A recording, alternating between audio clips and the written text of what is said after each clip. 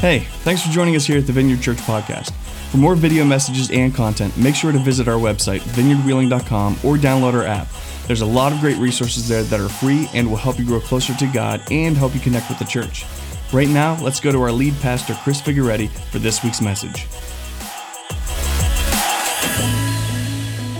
Well, welcome everyone. We are in our series, The Story of Jesus, and this is part 30 of the story of Jesus. Don't worry, we only have another 60 or 70 parts to go and we'll be done. Just kidding. It's not going to last that long, but it probably will last another 30, maybe a little less than that. And we're going through the book of Mark, chapter by chapter, actually passage by passage, and diving in on who Jesus really was, stripping away 2,000 years of kind of historical baggage and religious baggage and just looking at who he was, what he said, and what it meant in the context of the culture that he lived in. And so if you've been along with us for the ride, hopefully you have a Bible. I want to encourage you to open that up to Mark chapter 9. We're going through the book of Mark, and we're going to start in verse 30 today. So I'll give you a few minutes to get there. It has been quite a ride to this point. Jesus comes on the scene. He is calling his disciples. He is healing people. He makes food for thousands of people from one lunch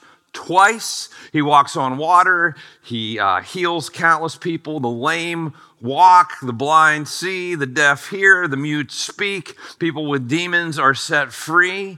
Last week, if you were with us last week, he kind of does this transfiguration thing on the mountain, and a few of his disciples see him kind of light up like lightning or like the sun and realize that I think they had realized that he was something special before that, but at this point, there is no question who they believe Jesus is and really who Jesus is, that he was the one that was going to come from God. He was the Messiah, the rescuer, the Christ, and people wanted to make him king at this point. His ministry has gathered momentum. There have been several situations where they wanted to grab him and make him king by force, and he's kind of slipped away and has avoided that because that wasn't the plan. The people of Israel kind of have this preconceived notion, this expectation of who Jesus was supposed to be, of who the Messiah was supposed to be anyway. And we've spent the first 9 chapters of Mark with them trying to figure out whether he was or not. And now they're pretty much convinced, at least a lot of them are, that he was the Messiah that was supposed to come, that he was the rescuer. Their prophets had written about him, right? And they had a very clear picture of what he was supposed to do when he showed up. And so he was supposed to be a king, the king. He was supposed to restore Israel to its glory days when King David was the king. He was supposed to be powerful and a military hero and defeat the enemies of Israel, right? They had this, what I would call a paradigm in their mind of this is the picture of who the Messiah is and what he's supposed to do. And Jesus blows up their paradigm. Now, let me real quickly, just a working definition of a paradigm, because we're going to come back to this through this message. Because Jesus, in this passage here, he challenges some core paradigms, one of which is who and what the Messiah is supposed to do. A paradigm, our working definition is simply this. A paradigm is a strongly held belief, concept, assumption, or idea that contributes to your worldview or creates the framework from which you interpret reality. And that's a lot of words, I know that, but it's something that we believe so strongly that it's hard to not see it, right? It's hard to see the world any other way. We look through this lens. It's a paradigm. So, for example, a paradigm that we've dealt with in the history of the world is that the earth is flat. Actually, there's some people today that believe the earth is flat. I don't know how you come to that conclusion with all the evidence we have. But in antiquity, they believed that the earth was flat, and if you sailed too far in one direction or the other, you'd go off the edge of the earth, and that the earth was the center of the universe, and everything revolved around earth. And, back in the ancient Greeks actually were the first to kind of suggest that maybe the earth was round. And it took a long time, almost a couple thousand years for that to really catch on. And then Magellan is like, in the 1500s is like, well, or the 1400s. Anyway, Magellan is like, well, if the earth is round, then I can sail west to get to the east. Like you go around, you're going to end up back. Yeah, I can circumnavigate the world, which he eventually does. See, and so his paradigm shifted, and then his behavior shifted. The way he interacted with the world shifted, and the way we all interact with the world shifted, right? That was a paradigm. But for years, for a lot of years, the people defended the fact that the earth was flat, right? And then the lens shifted, and we look at the world differently today, and it changes everything. Right? So here's another example. When I was growing up, if you wanted to have a phone conversation, you had to go to the kitchen, and there was this thing on the wall, and you would pick up this handle, and it had a cord coming out from it, and it went back to the phone, and then literally you had to have a number memorized, because nobody does that anymore, and then you had to, and I'm really, really old, just so you know, you had to dial. So you was and you're all thinking, wow, he's really, really old. It wasn't that long ago, guys. But that's how phones worked. That's how phones had worked for almost 100 years. You know, you picked up the thing, it was attached to the wall. If you had if I would have had a sister, we would have had a really long cord so she could go to the other end of the room or the other end of the house or into her bedroom and be able to talk on the phone in privacy. But since it was just me and my brother, we just had a short cord and we just talked in the kitchen. And that's how you communicated with people. If you were to tell me then that in just a few short years that we were going to be able to walk around with phones in our pockets, and not just have one phone per family, but everybody gets a phone, including the dog. Well, not the dog, but our smallest children, they all get a phone, right? And that phone will not only will you be able to make a phone call on it and actually talk to somebody, but that people are going to start to hate to talk on the phone, and they're going to want to use it as a texting machine, and they're going to write to each other rather than actually have conversations. And if you were to tell me that there's going to be more computing power in that phone than there was in the space shuttle, I'd say you're nuts. You're out of your mind. That's ridiculous. The world will never be like that. But it was a paradigm shift, right?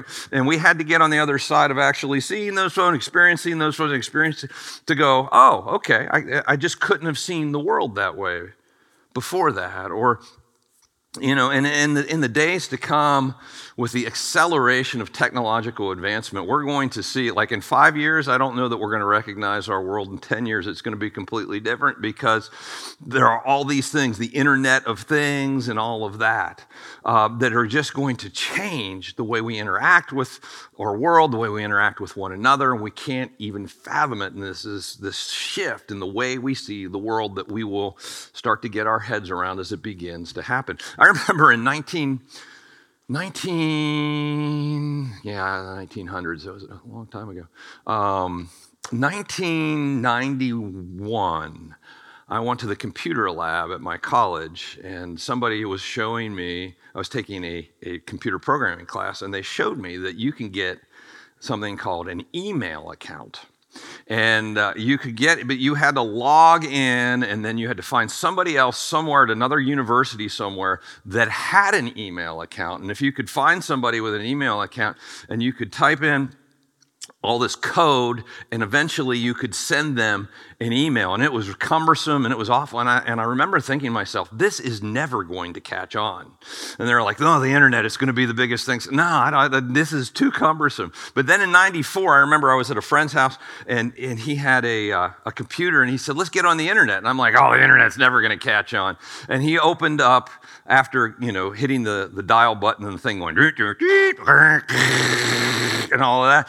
And then it opened up Netscape, and it was this visual, and you just clicked on things. And I was like, well, that's going to change everything, right? So it was a paradigm shift. This internet thing might catch on. And so we've lived through some of these, but it's the way we see the world. And so the Jewish people had a paradigm about who the Messiah was was and who he was going to be, what he was going to do. It's the way things are. It's the way things are done. And when you have a paradigm, it is very difficult to see the world in any other way unless some pretty significant things happen. And this is why Peter, James, and John, as they're with Jesus on the mountain last week, and Jesus for the second time says, look, I'm going to Jerusalem. I'm going to be handed over to the religious leaders. They're going to torture me, kill me. I'm going to die. And then I will come back from the dead in 3 days. And they're like, what do you think he means by this come back from the dead in 3 days? It's a paradigm that Jesus is running into. They just don't get it. They were set on something. Peter was so set on the Messiah being the glorious victor over the Romans that he couldn't see it any other way. You know, and they do what we do, right? They look at Scripture, they're looking at the prophecies, and they're interpreting it through the lens of the day that they live in. And like, so this has to apply to the Romans, and it has to look like this. And they were confident that that's what it looks, that's what all those prophecies meant, and that's what it looked like, just like some people are today. And he couldn't see it any other way. Well, in verse 30, it says, they went on from there and passed through Galilee. And he did not want anyone to know, for he was teaching his disciples. So this momentum is building up. They're going to start heading towards Jerusalem. Jesus is going to start to fulfill what he said he was going to do. And at this point, he pulls his disciples away from the crowds, and he's like, we're going to bust up some paradigms because you guys need to get these things straight. And so it's just him and his inner circle, and he is going to do some paradigm busting. And hopefully today we will as well. The first thing that he does, and it's the third time and it's going to take some time. It's the third time that he hits this with his disciples. The first paradigm shift Jesus tackles in this passage is that the Messiah came to save the world, not just Israel. See, they were thinking, their perception of the Messiah was he was going to come and restore the glory of Israel. He was going to come and establish Jerusalem and reestablish the glory of Jerusalem and the prominence of Israel and God's chosen people. In verse 31, it says, for he was teaching his disciples, saying to them, the Son of Man is going to be delivered into the hands of men, and they will kill him. And when he is killed, after 3 days, he will rise. Well, he will rise. But they did not understand the saying, and they were afraid to ask him. This is the third time. Why are they afraid to ask him? Well, they should have gotten it by now, but they still don't understand what he's talking about because they're looking through their paradigm. And he is walking them through a paradigm shift, which oftentimes is painful, by the way. Now, I don't know about you, but I'm beginning to question whether these guys have what it takes. I mean, really. I know Jesus picked them, so they have what it takes. And we know through history that they rise to the occasion, they make the shift and all of that. But, they're ordinary, unqualified, uneducated fishermen and tax collectors and all of that. And they're just not getting it. But again, when you understand the power of paradigm, you understand why. And again, Jesus is patient with them as he walks them through this shift in thinking, which brings us to the second paradigm shift, which is this, that salvation was spiritual, not military. Again, they were looking at a military savior, somebody who would defeat their military opponents, their nationalistic opponents, and deliver them militarily. And that was not what he came to do. He came to heal the rift between God and man. He came to be the sacrifice that would pay for sin once and for all. That's why he came. They didn't have their arms around that.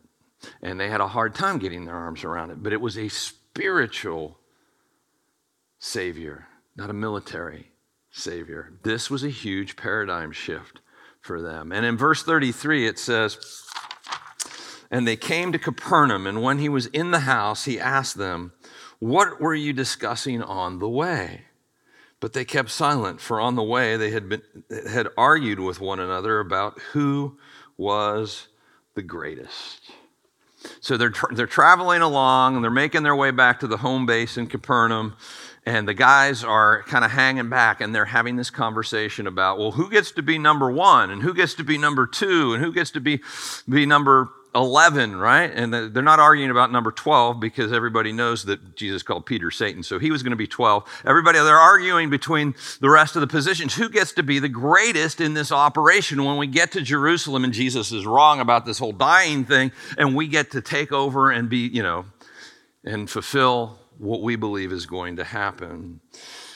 And again, they're operating on another paradigm. They're operating on the paradigm of their culture, which is greatness, right? Greatness is greatness. Greatness, to be great is to be powerful, to have position, to have dominance over, to exercise your authority over other people, to have them serve you.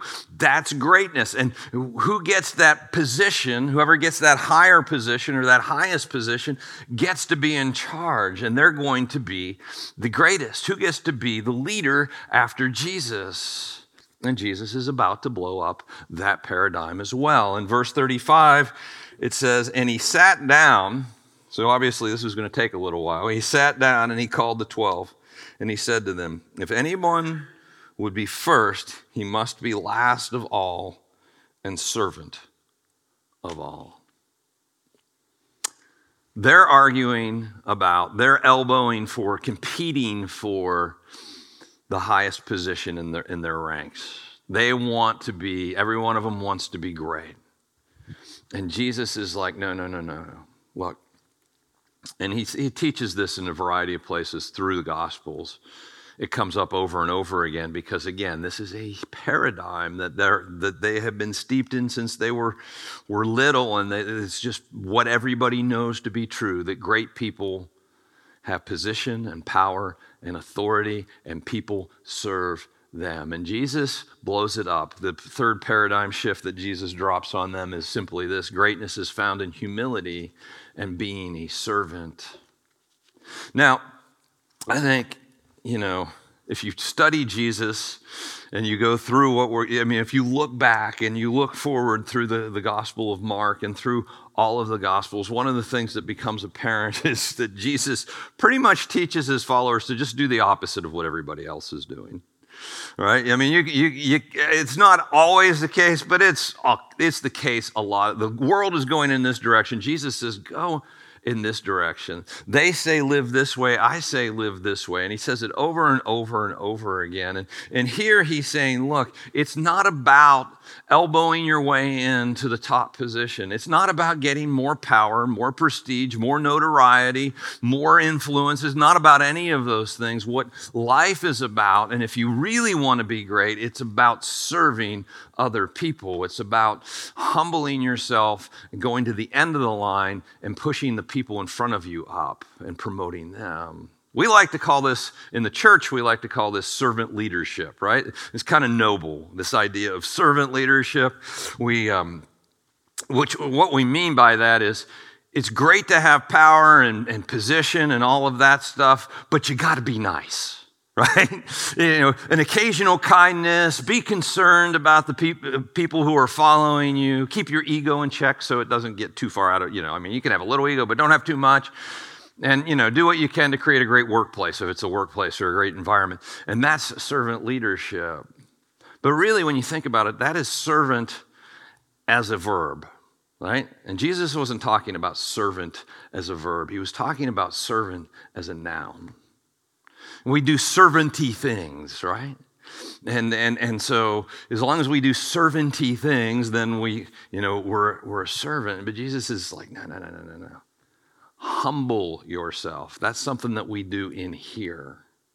It's not just something that we do it out here. We do things that humble ourselves, but it's something that is internal. Jesus is talking about internalizing this idea of being a servant. In other places, he says the first will be last and the last will be first. In other words, insinuating that God is going to humble those who have exalted themselves and exalt those who have humbled themselves.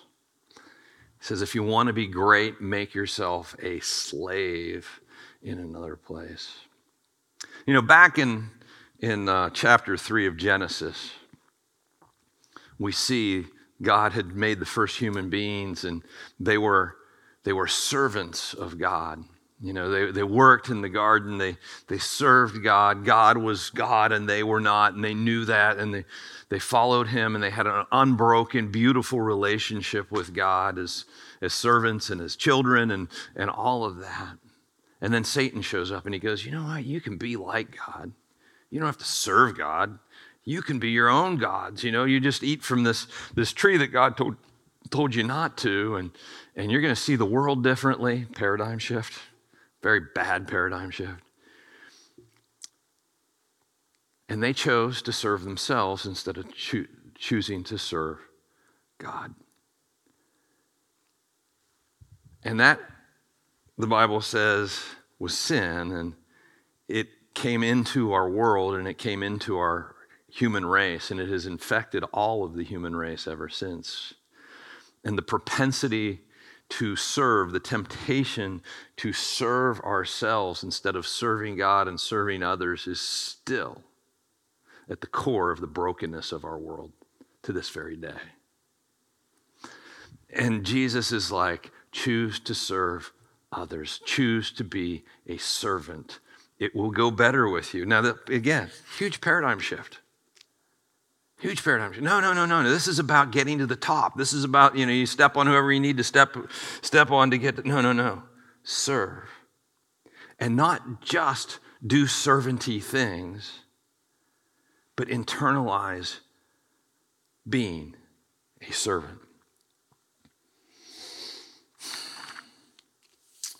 The Apostle Paul, I think, captures beautifully what Jesus taught throughout the Gospels, what Jesus taught throughout his ministry. In Philippians 2, verses 3 through 9, he says this: do nothing from selfish ambition or vain conceit, but in humility count others more significant than yourselves. Count others, promote others, encourage others. Let each of you look not only to his own interests, but also to the interests of others. Have this mind among yourselves, which is yours in Christ Jesus, who, though he was in the form of God, did not count equality with God a thing to be grasped, but emptied himself by taking the form of a servant, being born in the likeness of men. And being found in human form, he humbled himself by becoming obedient to the point of death, even death on a cross. Therefore, God has highly exalted him. Jesus and the Father are co-equals, and the Father's like, okay, Jesus, I've got a plan, and it's going to involve your crucifixion. I need you to step down out of heaven, go to earth, become a human being, step out of your glory, and humble yourself and become like one of our creations. I need you to live with them for a while. And then in the end, I need for you to let them torture you and beat you and dishonor you and kill you. And Jesus chose that. In another place it says, for the glory set before him, he endured the cross. He chose to serve not just his Father, but to serve us by doing all of those things. And he is the example, as the Apostle Paul says, for all of us. We choose to serve. James, Jesus' half-brother, said it this way: humble yourselves before the Lord, and he will exalt you. When we choose Jesus, the paradigm shift is really simply this. Our world tells us, exalt yourself. Climb the ladder, get to the top, make sure everybody can see how great you are. And Jesus says, humble yourself and let the Lord exalt you. And that's the way it really works. It's a radical shift. It's hard to get through our thick heads. Jesus is saying, choose downward mobility. Choose downward mobility. Well, in verse 36, the passage goes on. It says, and he took a child and put him in the midst of them. He didn't want there to be any mistaking what he was saying. He takes a kid and he puts him in the middle of them, and taking him in his arms, he said to them, whoever receives one such child in my name receives me, and whoever receives me receives not me, but him who sent me. Now, guys, this is really easy to read through a 21st century lens. Guys, in the 21st century, we worship kids. It's all about the kids. You want to raise a bunch of money? Do it for the kids. People would just, whatever. If it's for the kids, it is because kids are it's all about the kids, right? The kids are the center of our 21st century world. It wasn't always that way. Actually, you look back in just the last 100 years or so, 100 or 150 years, you used to have, for schools, it used to be a one-room schoolhouse with a potbelly stove and an outhouse. And all the kids from that little neighborhood would come and go to and then one teacher. And they would teach. And actually, if you go back and you look at the materials that they taught, their sixth graders were smarter than our 12th graders. I mean, it was unbelievable, the depth of knowledge that they had, right? But they didn't go out of their way to make this amazing environment for kids. They had a one-room schoolhouse with a potbelly stove and an outhouse. Today, we build temples to education with all the latest technology and millions and millions and millions of dollars so that the kids can have the very best. It's a little bit different than just 100 years ago, let alone 2,000 years ago. I remember when I went to college, which was probably about 1,000 years ago. But it was 1998. And I remember going and getting to my dorm room, and it was a small cinder block square room. Our bunk beds barely fit. There were 60 guys on our floor. We shared one telephone. It was a pay phone. This was back when phones were still attached to the wall. And one pay phone, and so if the phone rang and somebody needed to talk to somebody, you had to go find one of the 60 guys somewhere on the floor. 60 guys shared 2 showers. Right? And then at the cafeteria, I remember this because this changed really fast. I remember that first year, whatever they were serving, you would get until it was gone. So if it was shepherd pie, you might be eating shepherd pie for 3 or 4 nights. And then once it was gone, you would get the next thing. And I remember I was doing college ministry in the late 90s, early 2000s, and going to West Liberty's cafeteria, and they've got a Mongolian grill and a salad bar and this and that. And I remember the students complaining about how awful the food was. And I'm like, are you kidding me? Would you like some shepherd pie? I mean, really? And it has just progressed to the point that everybody gets their own room, and it's because it's all about the kids. All right, I'm not beating up if you're in college today or you're a kid today. I'm not beating you up for things being so awesome for you. I'm just saying things have changed, and you got to understand that things have changed. In the first century, kids were less than slaves. Wealthy people would hire somebody called a pedagogue or a teacher to raise their children until they were 11, 12, 13 years old, and then they would be presented to their father as human beings. That was the first century world, because they didn't really count until then. Kids were not valued. They were the least of the least. They didn't even contribute anything. They just ate stuff. Some things have not changed.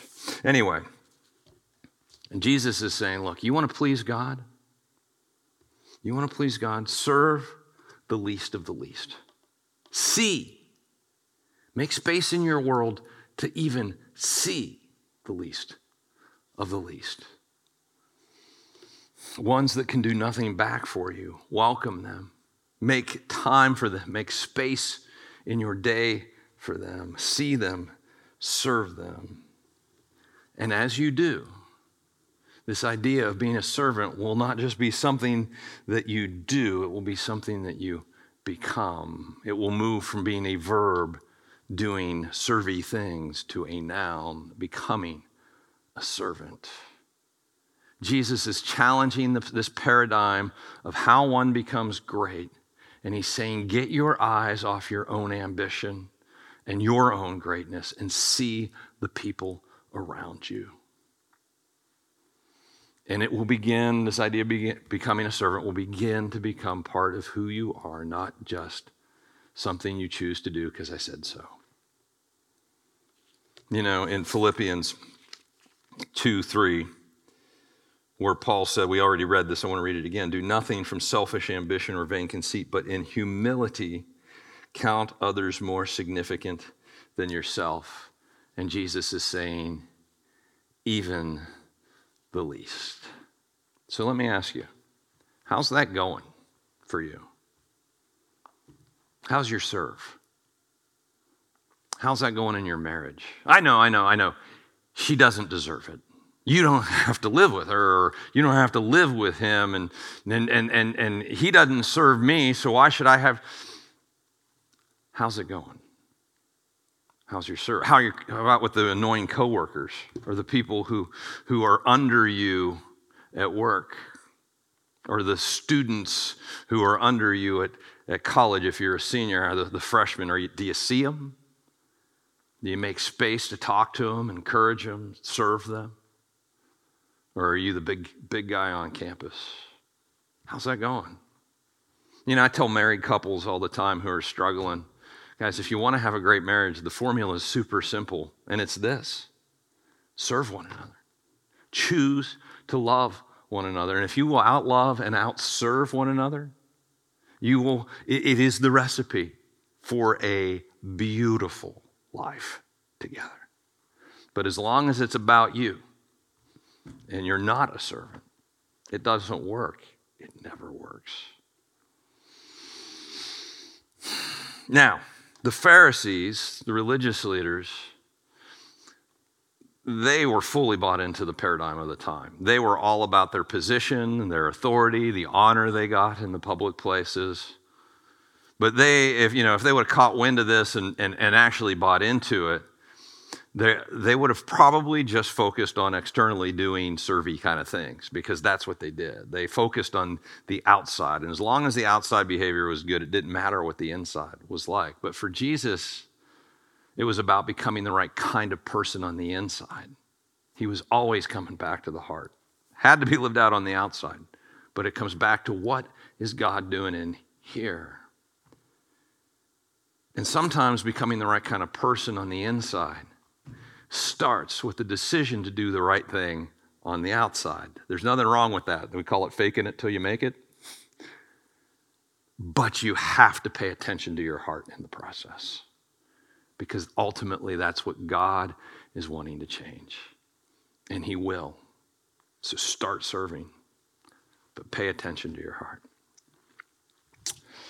Well, in verse 38, the passage goes on. It says, John said to him, Teacher, we saw someone casting out demons in your name, and we tried to stop him because he was not following us.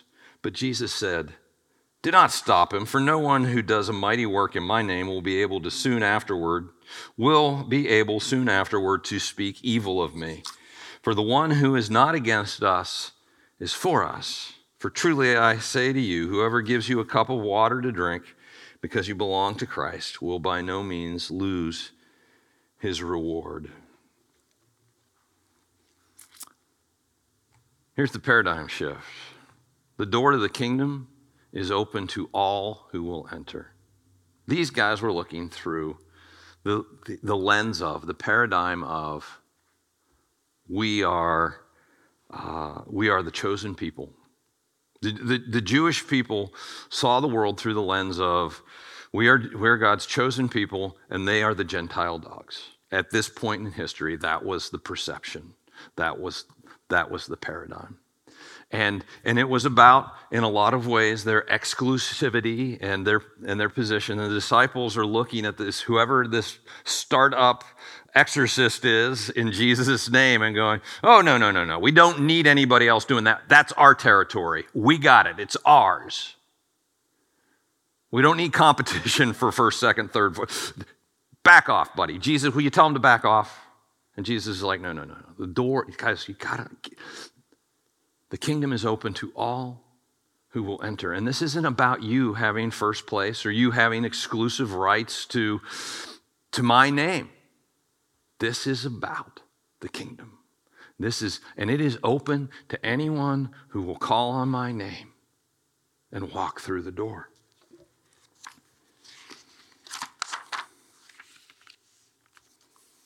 The disciples were protecting their turf. So that was a paradigm that had to shift. The fifth paradigm shift, I think, is simply this. Your greatness has more to do with who you elevate than what you accomplish. Your greatness has more to do with who you elevate than what you accomplish. See, when Jesus says, if you want to be great, make yourself last. If you want to be first, go to the end of the line. What happens when you go to the end of the line?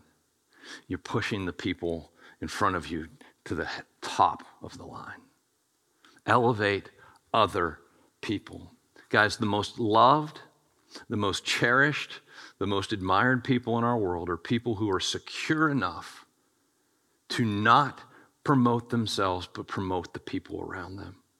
To see the people around them and give them opportunities and cheer them on and brag on them to other people and give them opportunities to become all that they could be. If you've ever read the book by Dale Carnegie, How to Win Friends and Influence People, it's all about that. So there's so many biblical principles in that. But the impact that you will have on this world is multiplied when it is lived out through other people, and it's not just how great you are. And they will love you for it. And your greatness will be multiplied. Because every one of us, no matter how talented you are, has a little bit to offer. But if we can leverage the lives of the people around us and make them great, push them to the front of the line, and swallow our pride and our ego enough to make it not about us, but about them, the kingdom wins, they win, the world works better, and you are great. Your greatness has more to do with who you elevate than what you accomplish. This is what Jesus is telling the disciples. Guys, don't elbow your way to the front of the line, but push other people to the front of the line. For people like this, self-promotion isn't even on their radar. And in God's economy, self-promotion is a character flaw. Now, this is very countercultural today. In a day where we take pictures of our food and say, look at me, look at what I just ate. Look at my vacation, look at my kids, look how awesome my kids are. Look what I just did. Look. I mean, self-promotion is the culture of the world we live in today. And so I think Jesus would get in our faces just like he got in the disciples' faces and say, it's time for a paradigm shift. It's time for a paradigm shift. Jesus said, if you want to follow me, you got to die to yourself. And I think dying to ourselves is dying to the way we've always seen things. It's leaning into what Jesus said is true because that's what is really true. That's what will really work. And as you do, you will begin to see reality. And you will begin to see that he is right. And your life will begin to work because he's right. So let me ask you this question. Have you been living based on your own paradigm or the paradigms of this world? Or have you been living based on what Jesus has taught? We've got 5 paradigms today that Jesus blew up, and I'm sure, I don't know which one lands hardest with you, but I want to encourage you this week to wrestle with that one. And I want to encourage you this week also to wrestle with what else is Jesus challenging that I have held on to, that I've just believed it's this way and it's true. And he's challenging you, and maybe he's been challenging you for weeks or months or years. And you got to die to that thing. Wrestle with it. Wrestle with him. Lord Jesus, would you challenge our hearts? Would you challenge our paradigms? Would you help us to see the world through your lenses, not the lenses that have been handed to us by our world and our culture? Help us to understand your paradigms. Help us to live your ways. And God, would you leverage our lives, and would you help us to leverage the lives of the people around us to make them great for your glory. In Jesus' name, amen. Thanks again for joining us here at the Vineyard. It's our greatest desire to see you find and follow God, and we hope that this podcast has helped you do just that. For more video messages and content, make sure to visit our website, vineyardwheeling.com, or download our app.